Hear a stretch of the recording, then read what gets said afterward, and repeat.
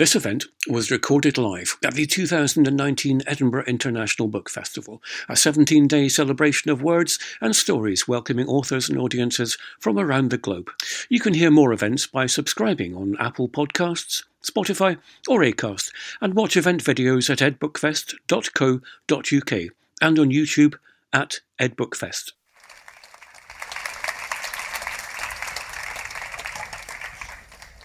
Hello and welcome to the Edinburgh International Book Festival. My name's Heather Parry and I am thrilled to be here tonight with a bit of a personal hero of mine. Don't make it weird, but yes. Gina Martin is an activist, writer and an inspiration to a whole generation of change makers. In February 2019, her 18-month campaign to make upskirting a sexual offence in England and Wales was successful. And Thanks. And the Voyeurism Act was passed into law. This year she won the Equality Champion of the Year at the Stylist magazine Remarkable Women Awards. Please give a huge warm welcome to Gina Martin. Thank you. What a lovely introduction. Just to give you a bit of an idea how the event's going to go today, Gina's going to give us a little bit of a reading, a bit of an introduction to the book. Then we're going to have a nice chat about it and a few related things. And then you're going to have a chance to ask some questions as well. So get them ticking over in your mind. Afterwards, Gina is going to be in the signing tent, signing her book, which you should buy 5 copies of. Yes, please. Get them all signed. So yeah, we're going to start with a little bit of a reading. Okay, so I'm going to read the introduction to the book, but I want to caveat it by saying this book is not about how to change a law, because that would have like 4 readers. And it's not about upskirting, but I just wanted to read the beginning because I guess it gives context to the rest of the conversation we're going to talk about. Mm-hmm. So I'll start with the introduction. 9th of July 2017. It was 30 degrees. Every blade of grass in London had been burnt to a golden ash, and I was so bloody happy because I was seeing the Killers in Hyde Park with my older sister, Stevie. Stevie is my best friend, and that year we hadn't seen each other all that much.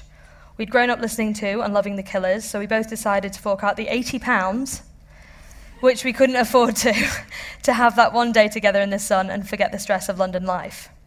We'd got ready, dressed up, and were so excited about a day of laughing, dancing, and finally seeing our favourite childhood band together. As kids who had grown up around music with a musician father and been in and around the music industry, gigs were a happy place. Music was, and still is, escapism for us, and this day was meant to be just that. As we weaved our way through lounging festival goers, I noticed a guy lying on the grass looking up at the sky. My eyes were drawn to him because he'd planted himself in an unusual spot. He was lying with his head obstructing a strip of grass that people were using to get through the crowds and was making no effort to move, forcing them to step over him. I got closer and saw his eyes dart to the legs of a girl weaving around him. It was then that I realised he'd deliberately positioned himself so he could look up the skirts of girls and women rushing towards the main stage. Without thinking, as if it was second nature, I patted down the back of my skirt and hopped past him. I didn't challenge this guy on what he was doing. I didn't call him out. Looking back now, I wish I had, but I suppose, like most women, I was used to it.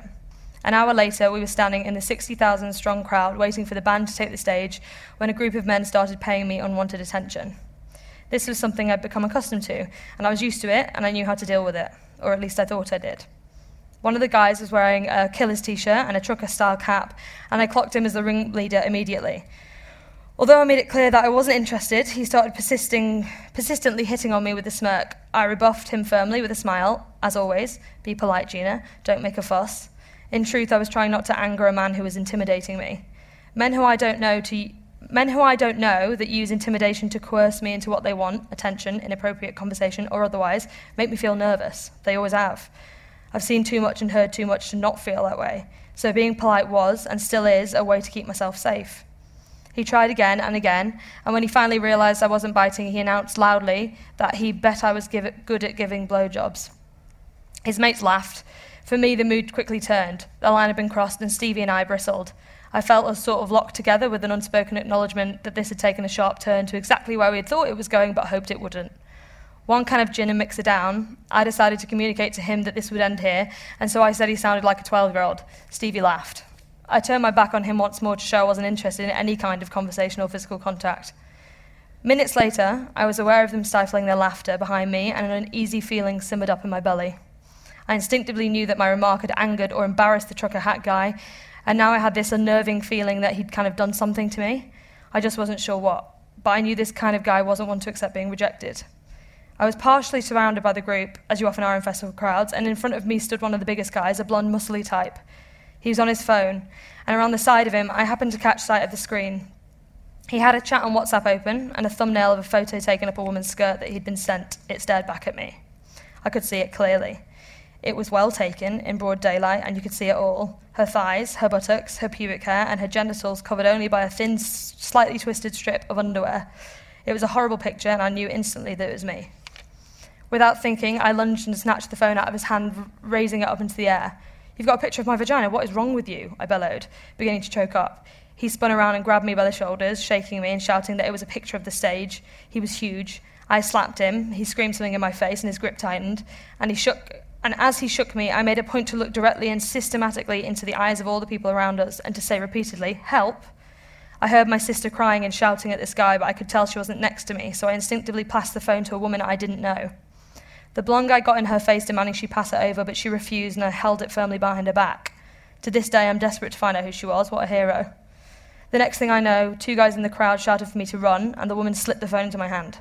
I tore off, pushing through a sea of people, begging them to let me past as the killers took to the stage and the first song blared out. I thought I'd lost him, but as I emerged from the last stragglers of the crowd, I heard his feet pounding the dusty grass behind me. I came into view of the security staff, and I saw concern flood their faces. I managed to reach them just before the blonde guy did, ducking behind a hefty guard who brought the guy's momentum to a stop and shielded me as he took a swipe at me. Immediately, I blurted out what had happened, and the guard quietly and calmly told me to slip the phone into his pocket.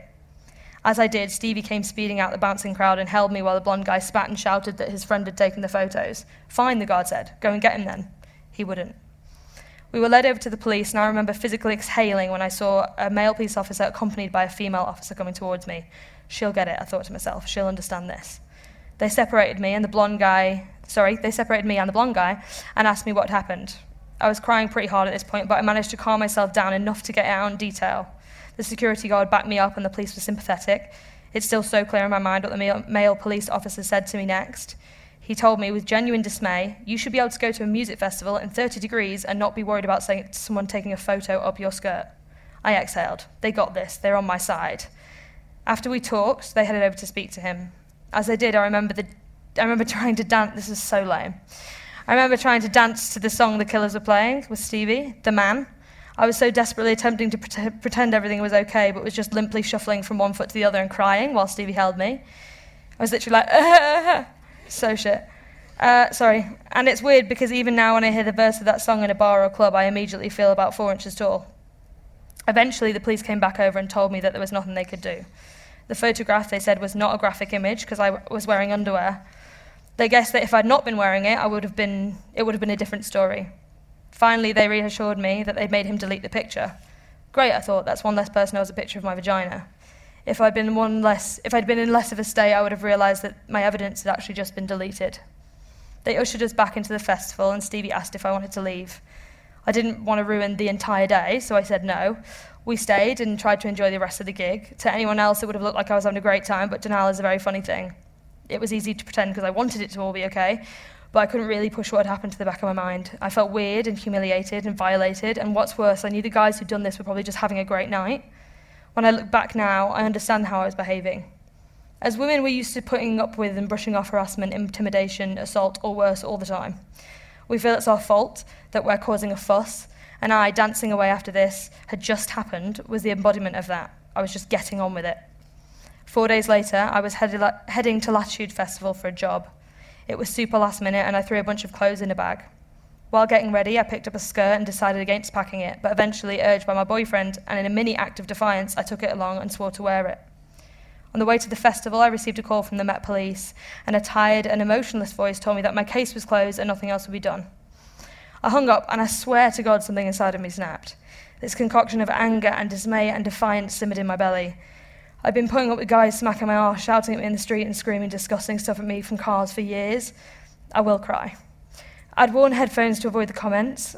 Oh, I always cry. Every time I speak, I cry. It's okay, because it's fine. Power isn't about not crying anymore. Okay. Sorry.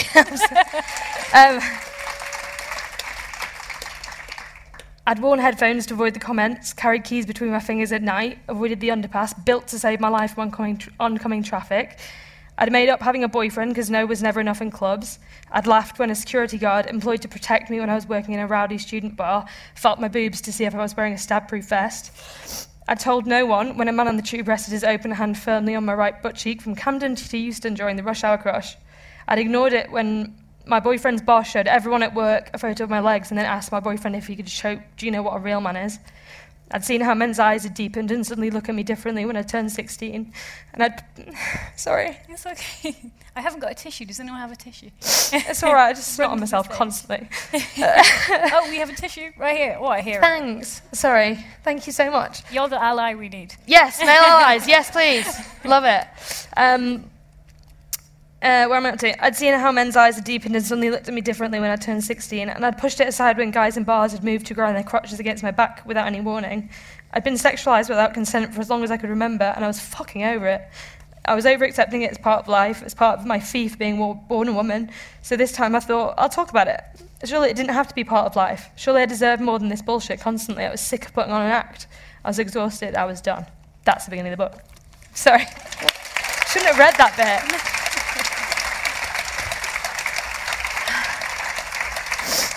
Should have read the bit where it was like, should have read the like cool political bit, where it was like killing it, that bit. Well, to be honest with you, when I read that, I teared up as well. And I'm sure a lot of other people did, and they will when they read it, because it's so familiar to female experience, and, you know, other people as well, but yeah, it's kind of central to the female experience.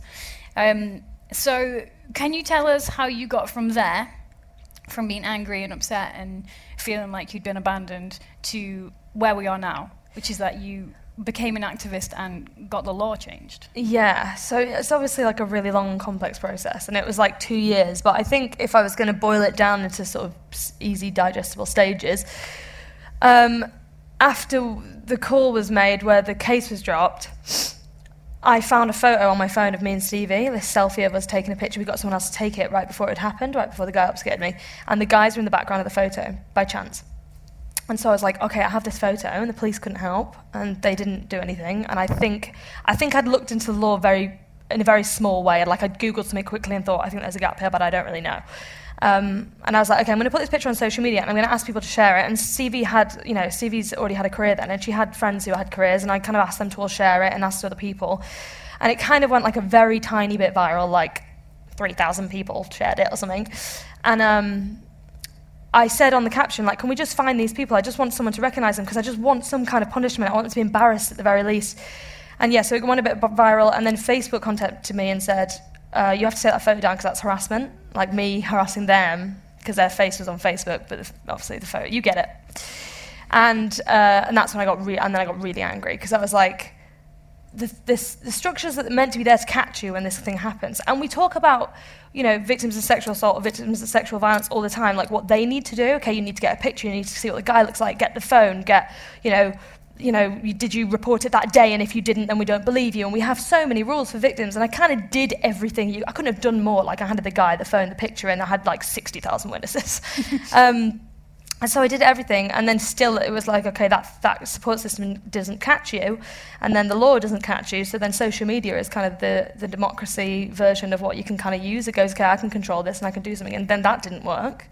So that's when I got really angry. But that moment of sharing that post made me realise the power of it, because I'd got those numbers just for that one post. So I was like, okay, well, I could start a social media campaign here. And I'd worked in advertising for 6 years in London, mostly on like traditional advertising for the first 3, but then on digital. So I knew how social media works. It's a science. You know how to build the numbers. It's not this nebulous thing I think a lot of people think it is. So I kind of employed some of that thinking, made a social media campaign, a petition, did some paid Facebook ads with the petition site. Then I kind of packaged up those numbers on social media, and basically you're going, look, there's already an audience for this conversation. So then I took that to like TV producers and said, look, these many people are completely confused as to why this isn't a sexual offence, and they're totally angry about what's happened to me. And actually important to note that this was 6 months before Me Too had happened. And when I put the petition up, a mini kind of upskirting Me Too thing happened. It was like a mini version of that, where in the comments, people were just sharing all their stories of upskirting, and there was so many of them, like I couldn't believe how many there were. And then all these really young girls came at the same time to the petition, so that they were between sort of, 7 and 15, and they were all saying their teacher had upskirted them in school. And I was like, where are these girls coming from? Like, where are these young girls coming from? Something's going on here. And they were messaging me on like Twitter and Instagram as well, a few of them there, but mostly just on the comments because they felt safer doing it that way. And then I found this story about in Croydon, this teacher called Andrew Cornish, not going to not say his name, they found 5,000 photos. He'd upskirted all of the young girls in school, but they're all wearing knickers, so it wasn't a graphic image. And this wasn't a sexual offence, but he's doing it to kids. And that was when it was like, oh, okay, this is way bigger than like your case, Gina. Like, do something about this. So the petition happened, social media, and then, sold that to traditional media, went on TV and did a couple of debates about it, and then kind of realised that I was like shouting about something. And I was doing an awareness campaign, which is great, but it was me being like, why isn't this a thing? Someone do something, instead of just being like, why don't you do it? Like, why don't you try and do it? You might not do it, but just give it a go. And that's when I went to a law firm. I got a lawyer who is a baby angel called Ryan Whelan, and he's like the best man in the world. And we partnered together. He represented me for free. He was 29. He was dead bright, like not jaded by the industry. He was so passionate about it. And we partnered and we went to the government, and then we did 18 months there, and then we got the law passed. But that's like a short version of it, really. That's incredible. Oh, thanks. Cheers. I think it's so easy to be that person asking, why doesn't someone do it? But not everyone knows that you can even. They think it's so far away from you. And I wanted to ask you I feel like that's what you're challenging with the book, because you've called the book a toolkit for activism in you. So it's not just a book, it will give you the tools you need. So what were you hoping to challenge that idea? Yeah, definitely. I think for me specifically, I love that phrase about like create the thing you needed. And this book is like what I would have wanted at the beginning of the campaign, because specifically for me, I'm not an academic person. I'm a very creative person. I was very average in school. I was very happy to be very average in school. I really liked school, but I didn't get A's, really. I was good at English, thank God, I've written a book. But that was the only thing I was academically good at. And I really struggled with like understanding the world of politics and law when I started this. So the first thing I did when I thought, I'll try and change the law, which is now looks like a just bonkers thing to think, I think now looking back. But I Googled, like, how do you change a law? And, like, nothing came up, obviously. And then all the things that did come up, so I, like, read things about the parliamentary procedure and about, like, legislation in the UK and all this stuff. It was so, like, academic, and it was so dry, and I just couldn't get my head around it because it was written by brilliant people who have been in that world for a long time. And it just didn't feel accessible for someone who just isn't academic and doesn't understand that world. So it was like, okay, well, why don't I write something that's really accessible for everyone at whatever the stage they're in, and just pack it full of all the stuff I've learned in the last 2 years, and specifically practical stuff, because I feel like, especially at the moment with the kind of commodification of feminism specifically, where we are like, go girl, you know, kill it. My sister's a comedian, and she has this bit in her show all about like slaying the game, babe, and all that stuff, and like you never wake up like I'm going to slay it, you know, that's not how you exist. And every time I go to you know, do panels and stuff, and they're so great, and you leave being like, yeah, but what do I do? You know? Yeah. So I really wanted it to have like practical advice in it. So it's, you know, how to write a press release, how to use social media for an awareness campaign. Like there's nowhere that you can find that, what the platform does, how you write a great tweet, how you get engagement on a post. Like that doesn't really exist in a quick format that you can read. And just all kinds of stuff like that, really, about politics and how to campaign 101, how to get local media, how to get celebrities on board, even just how to buy more ethically, like small things you can do. But I just wanted it to be a place where you feel like you can start, because starting is the hardest thing, I think, with anything that seems scary. Yeah, and you've even got like mind map templates for sort of like, well, figure out what's important to you and figure out where you go from there. Yeah, like what you want to campaign against. That's a big part of it, I think, is figuring out what you care about and what you want to do. Because it's very easy to go, oh, that sounds interesting, I'll do that. But if it's not something that comes from your own experience or inside you, you run out of steam very quickly. So I think that's probably the biggest part, actually, the bit you just mentioned. Should have mentioned that. I did want to mention that when you started looking into this, you found that it was upskirting was actually an offence in Scotland. Is that right? Yeah. Oh, and yeah, I'm here for the first time since that, yeah. Little ripple of smugness happened. Yes, you should be proud. You've had it down for 10 years. Do you know why that was the case, that it was an offence, a sexual offence here and not in England and Do you know what? Me and Ryan never got to the bottom of that. Really never worked out what it was, but there was multiple conversations. Scotland seems to do that with like a lot of progressive issues. Like there's multiple progressive issues we talk about that Scotland's already been having conversations about it 8 to 10 years ago, and I don't know what that is. I mean, you're just great, obviously. But there was a conversation around the culture around here with kilts as well. So like guys have been dealing with basically upskirting. Because there's a morbid fascination of like, are you wearing underwear under there, like whatever, which is weird. So that's been kind of a cultural thing here for guys. So there was a lot of conversation around, okay, guys have been dealing with this as well. So it's more of a cultural thing for everyone. Therefore, it got through faster, which is great, but kind of, annoying when the conversation would get around to it, because I'd be like, well, I've been trying for 2 years. Can we just do it already? Because I got it in Scotland. Yeah. I wanted to pick up on something you just mentioned there, and that's social media as a positive force for good, because we so often think of it, especially talking about women's issues and sexual offence issues, as a negative thing. But like you mentioned, you not only had your campaign, there's Me Too, which is probably the most fundamental thing that's happened in terms of women's rights in our sort of generation. So yeah, how can people sort of enhance that, sort of grab that and use it in a way that's positive for whatever they want to achieve? I think there's multiple ways. Social media is such a tricky one because it gets such a bad rep, which it deserves because it's so bad for your mental health in some ways. But the truth is we all have a responsibility. People who put out content and people who consume it have a responsibility to deal with it in the way that feels good to them. We spend so much time there on our phones now. We spend most of our time there. It's like, I know people, well, I probably spend about 9 hours a day on it because I work in it as well. And you have to create a space that you want to be in. My feed used to be full of people that made me feel crap about myself. That wasn't their fault. I'm sure I am to someone else. I'm a person who makes them feel crap about themselves for some reason, and that's fine. I feel like we have to unfollow and curate a place we want to spend time that makes us feel good about stuff, because otherwise you're spending 6 hours looking at other people's lives and feeling crap about yourself, and that's just not fair. And there's always going to be stuff you don't like, but content creators specifically have a massive responsibility to make that place a better place to be, because I feel like in 15 years we're going to look back at social media and be like, what were we doing? Like, there was no regulations, we were on it 6 hours a day, kids were just on it at 13, comparing their lives and the way they look already before they even knew about the world and their society and their community.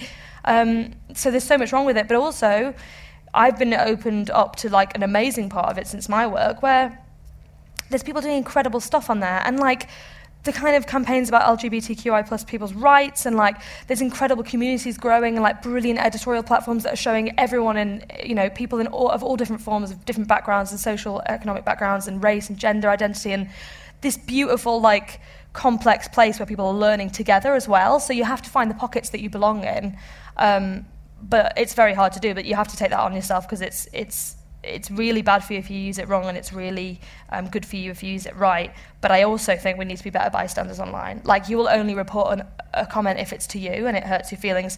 You see people say the most horrific stuff to people all day online. If someone stood up in this room right now and shouted at someone like that, I'd be going, what are you doing? But online, I'm just like, don't say anything. We need to be calling out the things we see online and protecting each other and being a better community online, because it's a dangerous place to be right now, and I think in 15 years it's going to change massively, for sure. Yeah. Did you also find it helped you access people with power and also hold them to account? Yes, it so did. I think that you can more readily access like MPs sort of feeds and things like that. You can. You have a kind of more direct line to the people that were completely untouchable before, and that's because everyone exists online personally but also professionally. Like, pretty much the campaign contact book, I guess, that I built was built from Twitter. Like, I just put in an editorial name, and then all the people who work there come up, obviously, because they've either tweeted about it or it's in their bio or they're connected to it. So you can just find journalists. I found most of the PRs for celebrities on there. I found politicians on there that I would try and have conversations with privately, and if they weren't kind of giving, I would publicly be like, yo, what are you doing? And embarrass them. There was so many conversations that happened from that, and you do have a direct line to it, and you can... you even look at brands and advertising, like we're now calling brands out, and we're calling people out quicker than they've ever been called out before, and they have to change their behaviour, and that's a really good thing, but also it does mean that then they just You know, like we're looking at LGBT washing and greenwashing. They're saying they're doing the right things when they're actually not, because they know they can get called out really quickly. But we have to hold people to account. We can do that online, and also we can have a direct line to people online, and we can make contacts and mobilise quicker than you ever can before. Like, you can basically do anything if you have a laptop in a bedroom now, for free. It wasn't possible before. So that's a massive tool. And if we use it for good, I can't imagine the amazing things we could do with it. I'm so excited to see what happens in the next 10 years with it.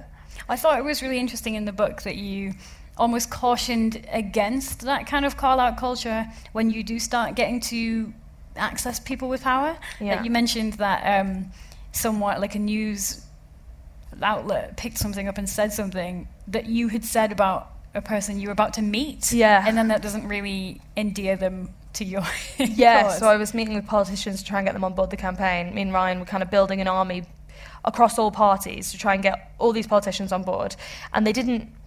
The really critical thing was, like, we had to meet with everyone from every party, because then if I met with Labour first, it became a Labour issue, and they supported women's rights, but they couldn't pass the law, maybe. Or then if I met with Conservatives, it became a Conservative issue, and it's a human issue. I think so often we're looking left and right instead of, like, up and down. We're like, oh, it's a Labour issue, oh, it's a Conservative issue. We're not just looking at human issues and talking about human issues.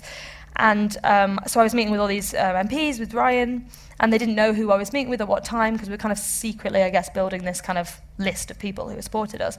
And I said, I can't remember exactly what it was, but I said something that sounded like I wasn't being supportive of Labour or someone, I can't remember what it was. And it got taken out of context, and then someone said it. And I was like, well, I'm about to meet with them the next day. So it's really hard, because everything's public. We have to be very careful about what you're doing, especially in campaigning, because there's just as much secrecy in campaigning as there is public. You only choose what you put public, and as a campaigner, you're kind of going against the status quo, so you sort of have to be a bit of a spy, because people can't really know who you're meeting with at what time, because you're planning this strategy. So social media is difficult for campaigning, but it's also genius for campaigning, because, you get access to people, and you can create your own narrative. You can control the narrative like you couldn't before you do the work, and then people report on what they think of your work. When Chope objected to the bill, and I was in the House with him, which happened last year, our first bill, when we got a second bill through. But when Christopher Chope objected to the first bill, before he'd even left the House, I'd already tweeted a statement. So I controlled the narrative like that. So all the media picked up on my narrative straight away. We just couldn't do that before. That's a huge benefit and a massive advantage for campaigners now, and activists, and everyone, really. I wanted to ask you about imposter syndrome. Sorry, this is wine my drink. You can have mine. Thanks. Because having met you and having read the book, I imagine you just marching into Westminster, sort of throwing the doors open, having your hair very much Legally Blonde in my head. See, this is the problem. This is what it seems like, but that's not what it's like. I was hoping you could tell us whether you suffered from imposter syndrome. Yeah, this is the thing, is that I never really know if I did or I was just well underconfident. Do you know what I mean? I understand that imposter syndrome is like a very heavy, chronic version of just feeling like you're going to get found out, and I feel that more now actually than I did during the campaign, because no one knew who I was during the campaign. And even though I was really scared and I didn't know what I was doing, I had Ryan with me, and there was this real sense of like unity between us. And the thing is about the campaign is I knew I was right. Like, I knew that this should change. So I had confidence in my assertions, just not in being in a room with politicians, because I had no idea what I was doing at the beginning. But I think I did feel like an imposter in those scenarios, and I think it was the environment I was in. It wasn't the work, it was going into spaces that I just didn't feel like I belonged in at all, and just not understanding how I'd got there, I guess. And there was a moment in the lobby of the House of Parliament I always talk about, before that we went in, because I was there for every single stage of the bill. So me and Ryan would go in every single stage, and we'd sit in the gallery and we'd kind of look over them while they were reading through the bills, just so they knew that we weren't letting up, like we were waiting to see what they were going to do at every moment. And before you go into the House, they have like a procession with the big gold stick. What's it called? I think it's called a big gold stick in my Okay, that's embarrassing. Someone in this room knows what it's called. I don't know what it's called. The mace! Thank you so much, the mace. And they do this big thing, and everyone kind of sort of looks at the floor. You don't really look in their eyes, and it's stunning. And it's like, that place is like Hogwarts, like it's on acid. It's amazing. And I was standing there like, this is beautiful. And Ryan was like, yeah, it's cool, isn't it? It's amazing. And this guy walked past me, like right here, and he went, oh, it reminds me of my school. I just walked off. And I was like, where did you go to school? Like, It's a wonderful place, but it is. Everyone is very, very privileged there, and they're very, very white, and they're very, very educated, and a lot of them come from Eton, and it's just not a place that represents what the street outside looks like. So I just automatically didn't feel comfortable there. So that is probably where that feeling came from. I think it was just not feeling like I belonged there, and it was hard to get through that. But I think you just have to, if you really believe in something, you're fighting for the right thing. Just have to keep going. Do you think they're designed to do that? I don't know. I think I learned a lot about the Oh, thank you. I learned a lot about the history of the building and how they built it and why, but I wonder whether it feels that way. It certainly feels that way. It certainly feels like it's built for a certain type of person, and therefore anyone else who goes in there immediately feels like they're not meant to be there. And that's worse, because we often have conversations about, okay, how do we make this, like I've done panels in Parliament now, how do we make this place less intimidating? How do we make it more diverse? How do we get young people in, people of colour, LGBTQIA plus communities? How do we want them to, how do we get them to want to spend time here? And it's like, you can do that all you want, get people in, but if the environment they're in makes them feel like the odd one out and makes them feel like they don't belong and that they're uncomfortable, it's actually worse, because then they leave and they never want to come back. So it certainly feels like it was built for no one but literally Christopher Chope. Yeah. But hopefully that will change over time. They're definitely trying to modernise it, which I hope they do. And they're getting lots of school kids in there going in more for school trips and stuff. They're trying to keep it more open. So I hope they continue to do that, because we need more regular working class people in there for sure. Yeah, and the more we get, the more then we'll feel like they can go in. Yeah, exactly. I know that with the book you want to empower people to be an activist in whatever way they feel. And I know it's not all about changing the law. Obviously, that's an incredible thing if you can do it, but not everyone can. So I was hoping you could speak a little bit about writing as activism, because that's kind of where you started, isn't it? You wrote an article about your experience. Yes, yeah. When I was younger, I worked in advertising, but my sister has been a journalist for a long time. And I really wanted to write about some little bits and bobs, and I started that about 6 years ago. Stevie gave me a couple of contacts, and I wrote for Refinery 29. It was the only editorial platform I wrote for. And then so when the campaign started, the first thing that happened was I asked Giselle Wainwright, who was the editor of now defunct Look magazine, and she said, "Do you want to write your story?" And I was like, well, yeah, I guess so, because then it would feel like something good came out of this, and it would feel like I used my voice and I talked about this experience and maybe someone reads it. But really, probably that was a selfish, just cathartic thing for me to do. And it all kind of came off the back of that. And we find that a lot with editorial stuff. Activism and positive progression in society always starts from someone standing up and going, this happened, or I want to talk about this. And they're always scared to do it, but as soon as a single person stands up, I would put everything I own on the fact that it's never happened that someone stood up and gone, this happened to me, and no one else has had the same experience. You always have people around you who feel the same. And so when you use your voice, you get a community that then buoys you up to carry on, and then you feel like you have the confidence to carry on. And writing can be an amazing tool for that, because we have so much content coming out all the time, and I think, especially now with digestible content, we're all getting slower and quicker and quicker, what's it called? When you're like a goldfish and you remember something 5 seconds later and then, I've done it, look at me. I'm like a goldfish. Like it just goes out of your head too quickly. Yeah. Attention spans. We're getting quicker and quicker attention spans. Mm-hmm. Like we're really struggling to take in long form content, but people are pushing against that now. Mm-hmm. And I feel like because of social media, we want to sit down and read and really understand the lived experience and really understand how people feel and have like a deeper connection with content. And online editorial is brilliant for that. And there's so many amazing voices happening. Like my friend Jamie, who's non-binary, they've started this magazine called Fruitcake, and it's all non-binary writers. And you just don't get that content anywhere. I can't read that content anywhere else. And the stories that come out of it are wonderful, and the things that have happened from those stories because they found their community and now they feel confident enough to be able to say, okay, take it a step further. Mm-hmm. It's great, because that's what activism is. It's just like it's like exercising a muscle. You take one step and you go, oh, I'm really nervous, I'll do that. And then you go, oh, okay, I did that. Okay, well, maybe I could do this next. It's just that. I didn't know what I was doing half the time. It's just small steps, like anything. Mm. So I think writing is a huge thing for that. And we need writing. We need to hear more people's stories. We need more storytelling that's way more diverse anyway. And it's a way of saying this thing that we all experience. It's actually not okay, is it? Like yes. For the first time, I imagine reading your book, reading your introduction, if people hadn't experienced it, it wouldn't affect them in the same way, but so many have that you can't fail to be sort of like roused to action by it. Yeah. I wanted to get you to speak a little bit about white privilege and how it relates to activism, because you've tackled it in an inspired way in the book. Can you tell everyone about that? Yeah, so I really wanted to write about white privilege in the book because I think there's a slight danger, I think, in the work I do now, trying to get people to take some kind of positive actions in their community or in their work or in their school, of the idea of like being an activist is going to become this like cool thing that's like, I'm an activist and that's my job. It's not a job. You don't get paid to do it. It comes from passion. It's a massive privilege to be able to decide to take something on and try and change society, because a lot of people don't have that choice. They have to, because it's literally their life or their death. It's like politics. It's like when I used to say when I was a kid, I wasn't a kid, that's a lie, I was like 20. I used to say, like, I'm not really into politics, which is so easy to say when it doesn't affect your life if you don't vote, because I'm incredibly privileged and I live in Western society in London and I'm a white girl who's fairly slim and I'm educated. It's very easy for me to say that I'm not into politics because it doesn't affect me if I don't vote, which is a very ignorant thing to say. So the idea behind the chapter in the book, which is white privilege and activism, was kind of looking at how white privilege specifically, because that's my obviously most obvious form of privilege, really, that I'm trying to tackle and work out, how that intersects with activism. And I really wanted to write this section and be really honest in it, but I think when we talk about race, especially as white people, we get very defensive and worried about saying anything wrong, and therefore we don't talk about it.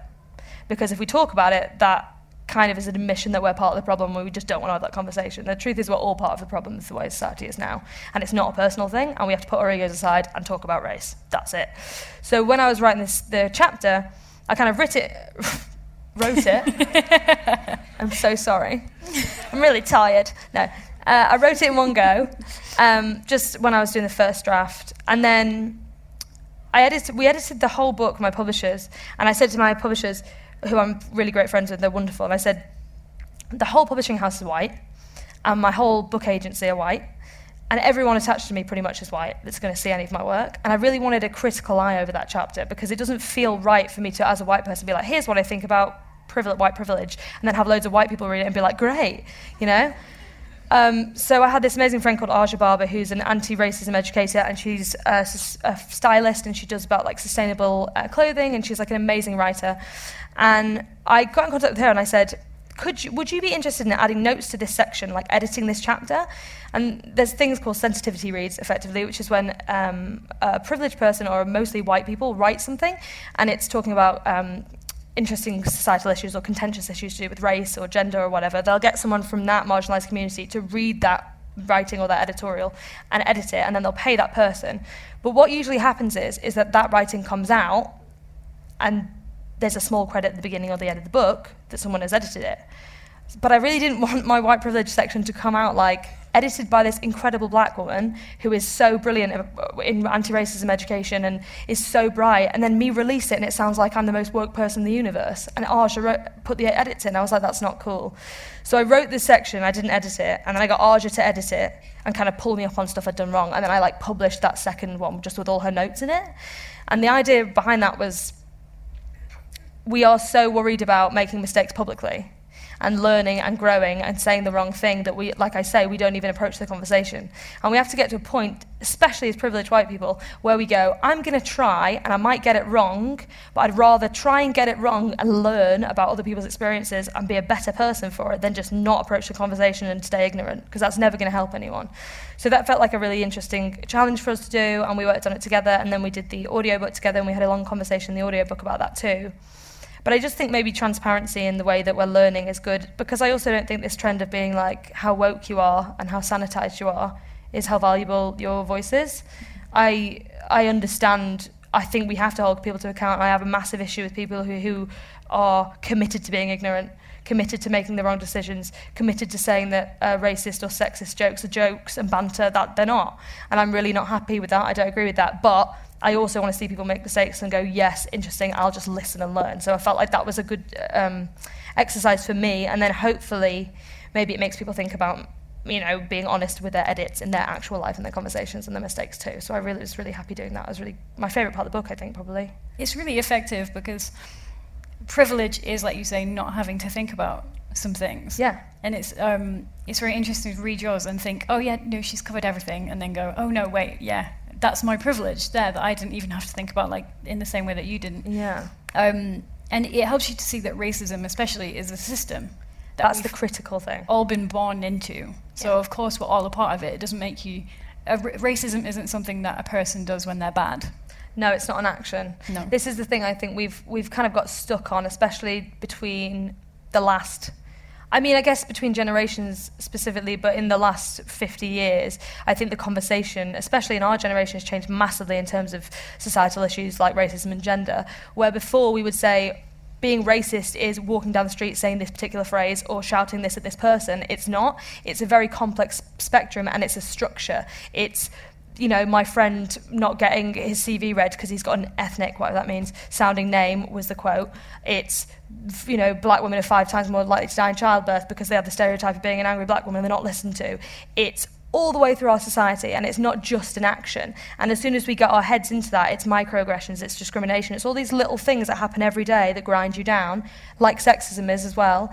I find it's really good when I'm having a conversation with someone about what I'm trying to learn about race or what I'm trying to work out about gender inequality, to reframe it. So when we talk about white fragility, which is the defense, the kind of defensiveness white people get when we talk about racism, I was talking to a friend recently about it, a white friend who's a girl, a woman, and she was kind of pushing back on it, and we were having a really nice conversation, a really supportive conversation about it. And I said, like, reframe that in a context of gender. So, like, male fragility.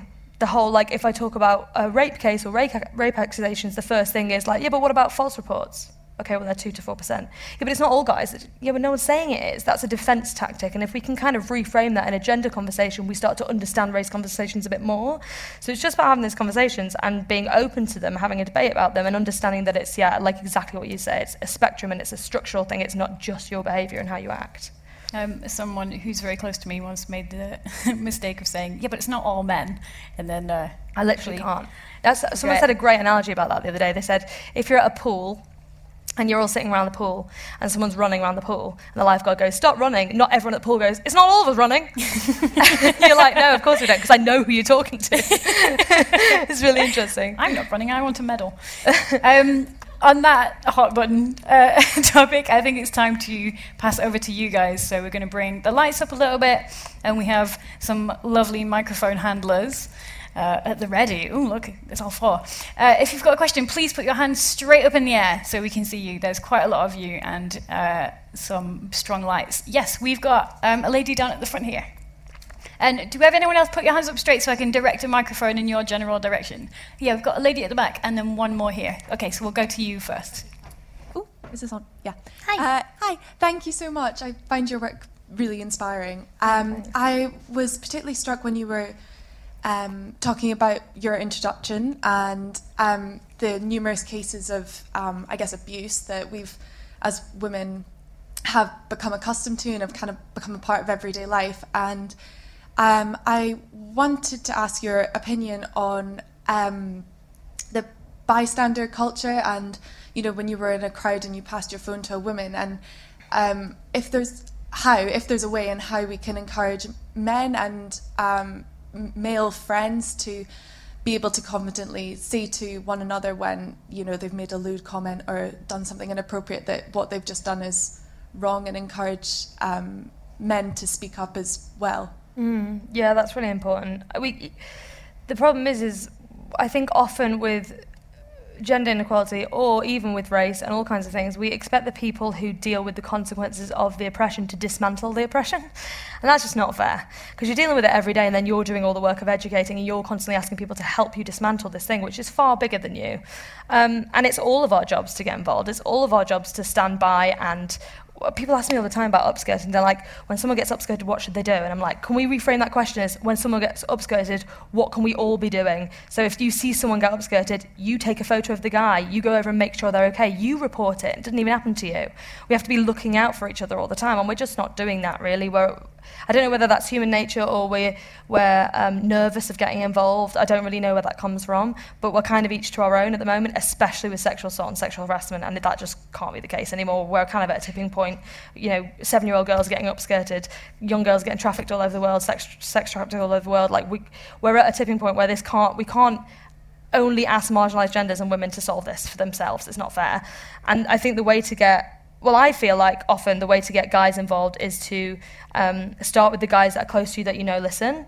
I think as the person who deals with the difficult things growing up, like the bum slaps, and let's be honest, this is very easy for me to say, like I've not dealt with serious abuse or anything like that, but from my perspective, I always want to educate everyone. I always want to talk to all the guys I meet, like if they make a joke or whatever.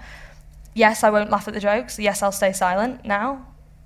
A woman laughing at a sexist joke is like the biggest green light in the world, because the person who deals with that issue is laughing at it. Stop laughing at sexist jokes. Say that's not cool. Call each other out. But I would say picking a handful of the good men in your life, because we all have good men in life, my boyfriend, my dad, my best friend Ray, the good men in your life, having those conversations about what your experience has been, what the women in your life's experience has been, and opening up to those men in your lives and asking them to go and further carry on that work. Instead of trying to educate 15 other men, grab the great men in your life that you know care about you and your experience and get them to become allies and get them to become advocates for it. That's what I do with my boyfriend now at work. He calls out stuff when the guys are, laughing about LGBTQI plus parades and stuff. He'll call it out. Because unfortunately, guys listen to guys and white people listen to white people, and we listen to our own social groups. I don't know why that is the case, but that's what we do. So I would say instead of trying to do quantitative, go qualitative. Go to 3 good guys in your life, have conversations over time. Don't get frustrated and try and go all in and educate them on everything and cry like I do every time. Just try and have conversations. Like when you get catcalled, tell them. When things happen, tell them. When there's news stories, send them the stories. Send them the stories women are writing, send them the stories marginalised people are writing. Ask them to read them because it matters to you. And try and educate just those few and then ask them to further on that work. Don't try and do it all because you can't do it all at once. Is that helpful? Okay. That's a great answer. We've got 2 more microphones. Can you put our hands up so we can see where you are? Yes, you first. Hi, I wanted to ask, your lawyer, you described the critical importance of that relationship and the strength that he gave you. How do you access a very good lawyer if you don't have any lawyer friends or you're within those circles? That is a really good question, because that was one of the hardest parts, I think, of the beginning of the campaign, was finding Ryan. Now we're in a difficult position because legal aid societies have been cut massively. So where we used to have wonderful access to impartial legal advice for everyone, whether you're a campaigner or you're an individual, now we just don't have that as much, and that's a massive shame. But because legal aid societies have been cut so much, independent firms, pro bono firms, have kind of cropped up, and they're harder to find, but they are there. So, for instance, the Aberdeen Law Project in Scotland is a brilliant independent law project founded by students who will do all the admin, give you impartial advice. They're definitely there. In the book, I talk about how to try and find a lawyer, but really, and I'll be totally honest, the way I found it was literally sending 8,000 emails. I did loads of research on all the major law firms in the UK, how they do their pro bono work. So there's 2 ways they do it. The heads of the law firm, not 2 ways, but there's kind of major, difference between the 2, kind of generally, where the heads of the law firm will go, that's a great pro bono case to be involved with because it looks good for us to associate with it and it's great for the firm. Or the law firm will let the young lawyers who are excited about opportunities choose their own, and I always think that's better because then they have the passion and they want to carry on. But I just did loads of research on law firms, and then I sent 1,000 emails. And I tweeted law firms, and I went to law students, and I asked them about where they were going to go, where they were excited to go. And a lot of law students helped me, like third-year law students who gave great advice but obviously couldn't represent me, but they could point me in the direction of great law firms. That was a lot easier 5 years ago. It's not now. But I write about in the book kind of the best way to try and find them really through legal aid societies and through the Aberdeen Law Project and through universities and through legal firms, but it's very hard. I think I was really lucky because I just asked 1 million people and slid into 1,000 million DMs. I'm really sorry, there's no real answer for that, I don't think. I know that's a really useful answer. That's the honest answer. And where's our other microphone? Yes, this guy here. So I was just wondering, it seems really straightforward to me. It seems really obvious that upskirting should be against the law. Yes. But obviously it took quite a while to get it through and to get people to actually listen to you. So I was just wondering what the basis was for people actually opposing the bill and what you think was the reason that people were kind of against this becoming a law. So the only person that was against the bill was Chope. I didn't meet one MP who disagreed, like in principle, with what we were proposing. There was no one that was really against what we were proposing. The issue just was that it's politics. So I went in during Brexit and was like, makeup's getting illegal, and they were like, quite busy, not a priority. So it was, the problem and the difficulty was getting all parties on side together because they don't agree on a lot of issues, and trying to get them to agree on one issue was the biggest challenge. There was no one I walked into a room with who went, no, upskirting should be legal, it's fine. That didn't exist. It was just difficult to get people to make it a priority, to get government time. It was the process of politics that made it hard.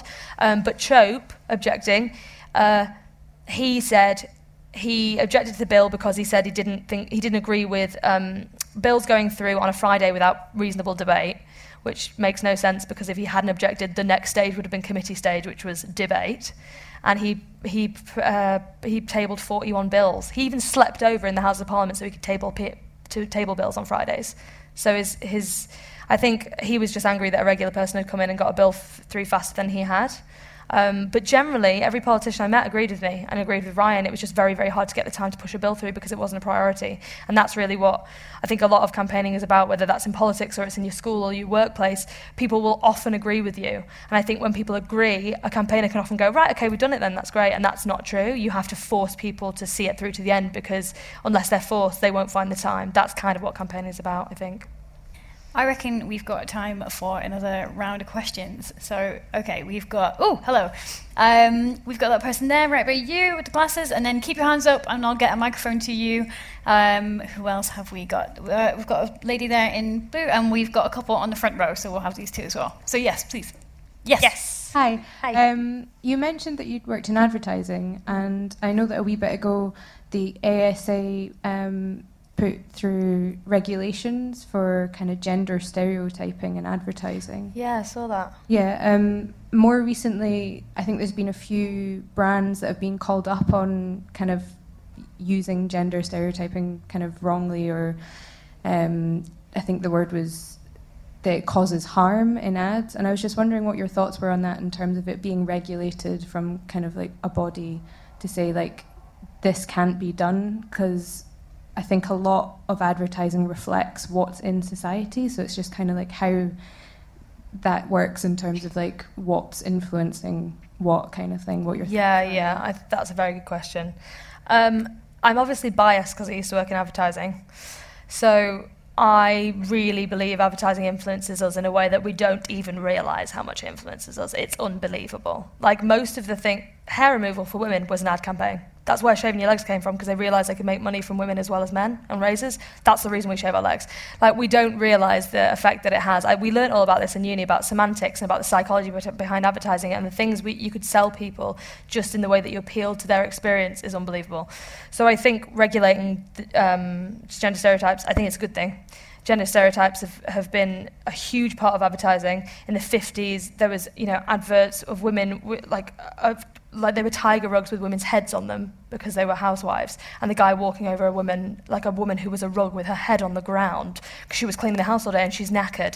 Like, none of that's ever going to be good for people. And especially when we're moving through into a society where we're finally giving language and bringing language and words to people who have basically existed under the burden of shame, who are gender nonconforming and exist in a space that the gender binary just isn't. We have to have media that reflects that change in society, and also we have to be responsible and push that further, because I think the media has a lot to answer for, and I think advertising has a lot to answer for, and I don't think we can rely on all of us to just progress society without it. I think we really need to set precedents first and then progress through society after that. So I think it's a good thing that they're stopping gender stereotyping in a big way in advertising. I don't think we need it, and I think gender's a construct.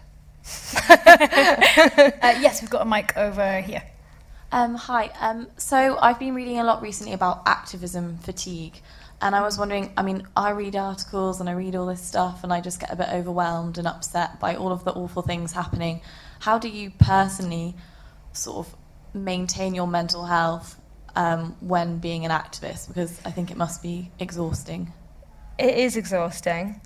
I will start by saying I am extraordinarily lucky. I have amazing mental health. I don't know why, I don't know where it comes from. I'm just very, very privileged to have very good mental health, and I'm annoyingly positive as a person, which is totally separate to my mental health, but I am annoyingly positive as a person. I also have an incredible support system. I've grown up with a very, very progressive family, an incredibly close-knit family who are like my insides. Not everyone has that support system either, and I think a lot of activism fatigue or campaigning fatigue or all that kind of stuff, I think a lot of that comes from trying to do something on your own and not having a support system to pick you back up again, because I think there's a bit of a narrative, especially with women who want to change things, which is like, you can do it all, you can go, go girl, do it all, you can nail it, you're a queen, blah, blah, blah, like I was saying before. And it's not actually it's not down to you to keep going all the time. You need people who are going to pick you out the bath and put you on the sofa and feed you food and sit with you while you cry for 3 hours. We all need that. We all need those people in our lives. So I've managed to get through the really hard times in the campaign literally because of my support system. And in my family, I already had that, but in my friends, there's always, I think we probably all in this room have people that kind of make you feel a bit crap. Like you have friends who are kind of not really there for you that much, or they kind of make you feel shit for no reason, you don't know why, or you put a lot into the relationship and you don't really get a lot back, and it's just not a great friendship. And I've been very intentional in the last 2 years about deprioritizing those friendships. And now they're people I go to have a drink with, but I don't rely on them. And I've really built a bulletproof support system, because if you're going to do something hard, you need those people. You need cheerleaders in your corner.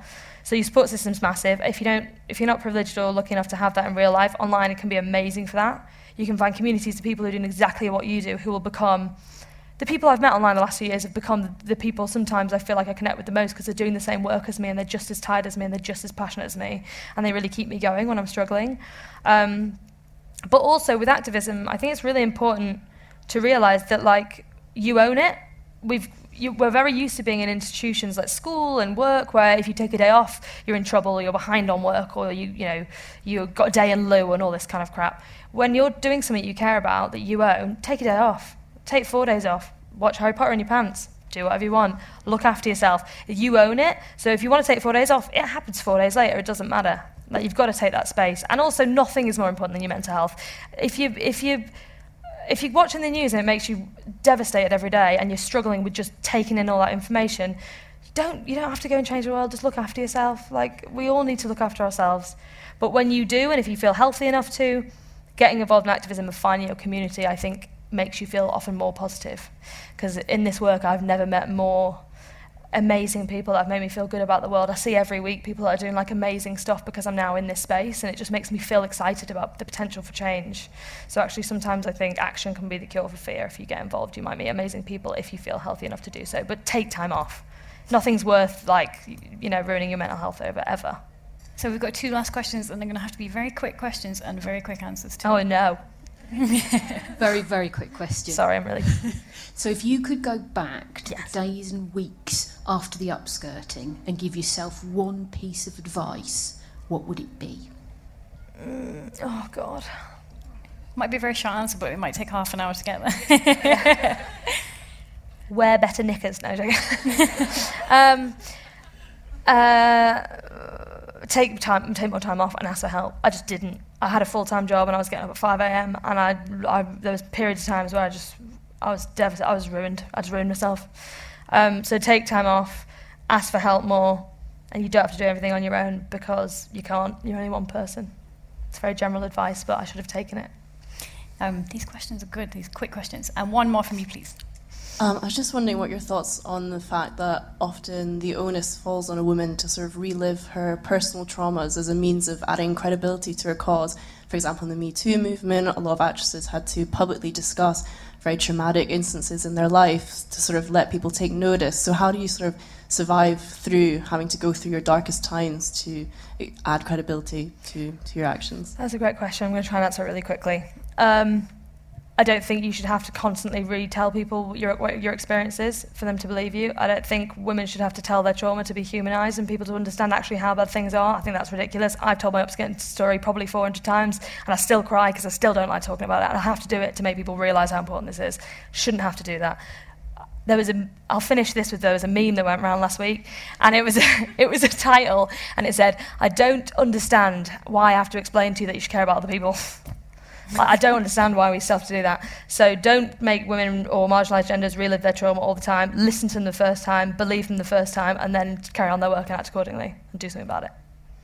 I feel like that's a pretty good place to end. Great question. Thank you so much for your excellent questions. Thank you so much for joining us tonight. And don't forget, buy the book. Buy the book. Yeah. Don't forget. Buy 5 copies of the book. Buy 10. You can find us, well, you can find Gina in the signing tent just there. If you can stay seated while I get Gina away so she can get ready. But please give a huge book festival thank you to Gina Martin. Thanks. Thank you to you. Oh, no, you were great. Thanks. Now we look smug. Thank you for listening. Find out more about the Book Festival at edbookfest.co.uk and keep up to date on events, booking information and more by following us on Facebook, Twitter and Instagram. Just search @edbookfest. The Edinburgh International Book Festival takes place every August in Charlotte Square Gardens.